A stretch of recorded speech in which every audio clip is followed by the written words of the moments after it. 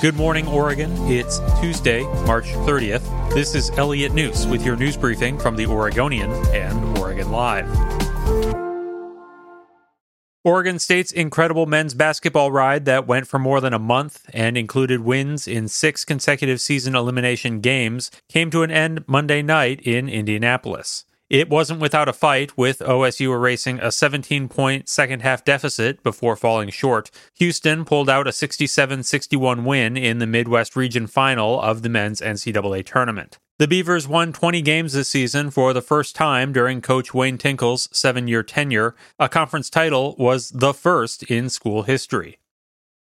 A computer voice will take the place of human clerks in reading bills in their entirety on the Oregon House floor starting Tuesday. Historically, the chamber would agree to skip the reading to speed things along, but minority Republicans have insisted on it as they try to change or block parts of Democrats' agenda this session. Using a computer to read the bills is intended to reduce the risk of COVID-19 transmission for everyone who works in the chamber and free up nonpartisan legislative staff for other work, according to a spokesperson for House Speaker Tina Kotek. 2 people who work at the Capitol who were in the House chamber as recently as March 16th have been diagnosed with the virus. That prompted Kotek, a Portland Democrat, to cancel floor sessions for a week, further delaying business. Oregon lands owned and managed by the environmental nonprofit The Nature Conservancy will reopen to the public April 1st after a year-long closure due to the coronavirus pandemic. Soon-to-be reopened landscapes owned by the nonprofit include the Tom McCall Nature Preserve in the Columbia River Gorge, the Zumwalt Prairie near the Wallowa Mountains, and Table Rocks in southern Oregon. 2 locations will not reopen right away: Cascade Head on the Oregon coast and the Camassia Nature Preserve in West Lynn. Both require naturalists on hand, which the organization is not currently staffing.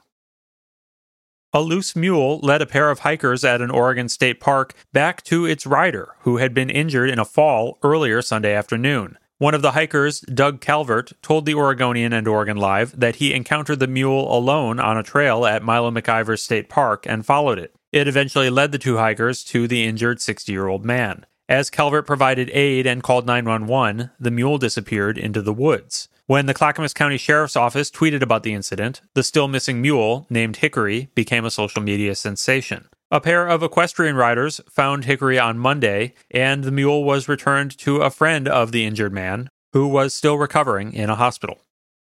Thanks for listening. Find more news at OregonLive.com and learn how you can support our journalism at OregonLive.com/podsupport. Proud of where you work? Nominate your company for the Oregonian's Top Workplaces program. Visit OregonLive.com/nominate. It's easy, simple, and free. That's OregonLive.com/nominate.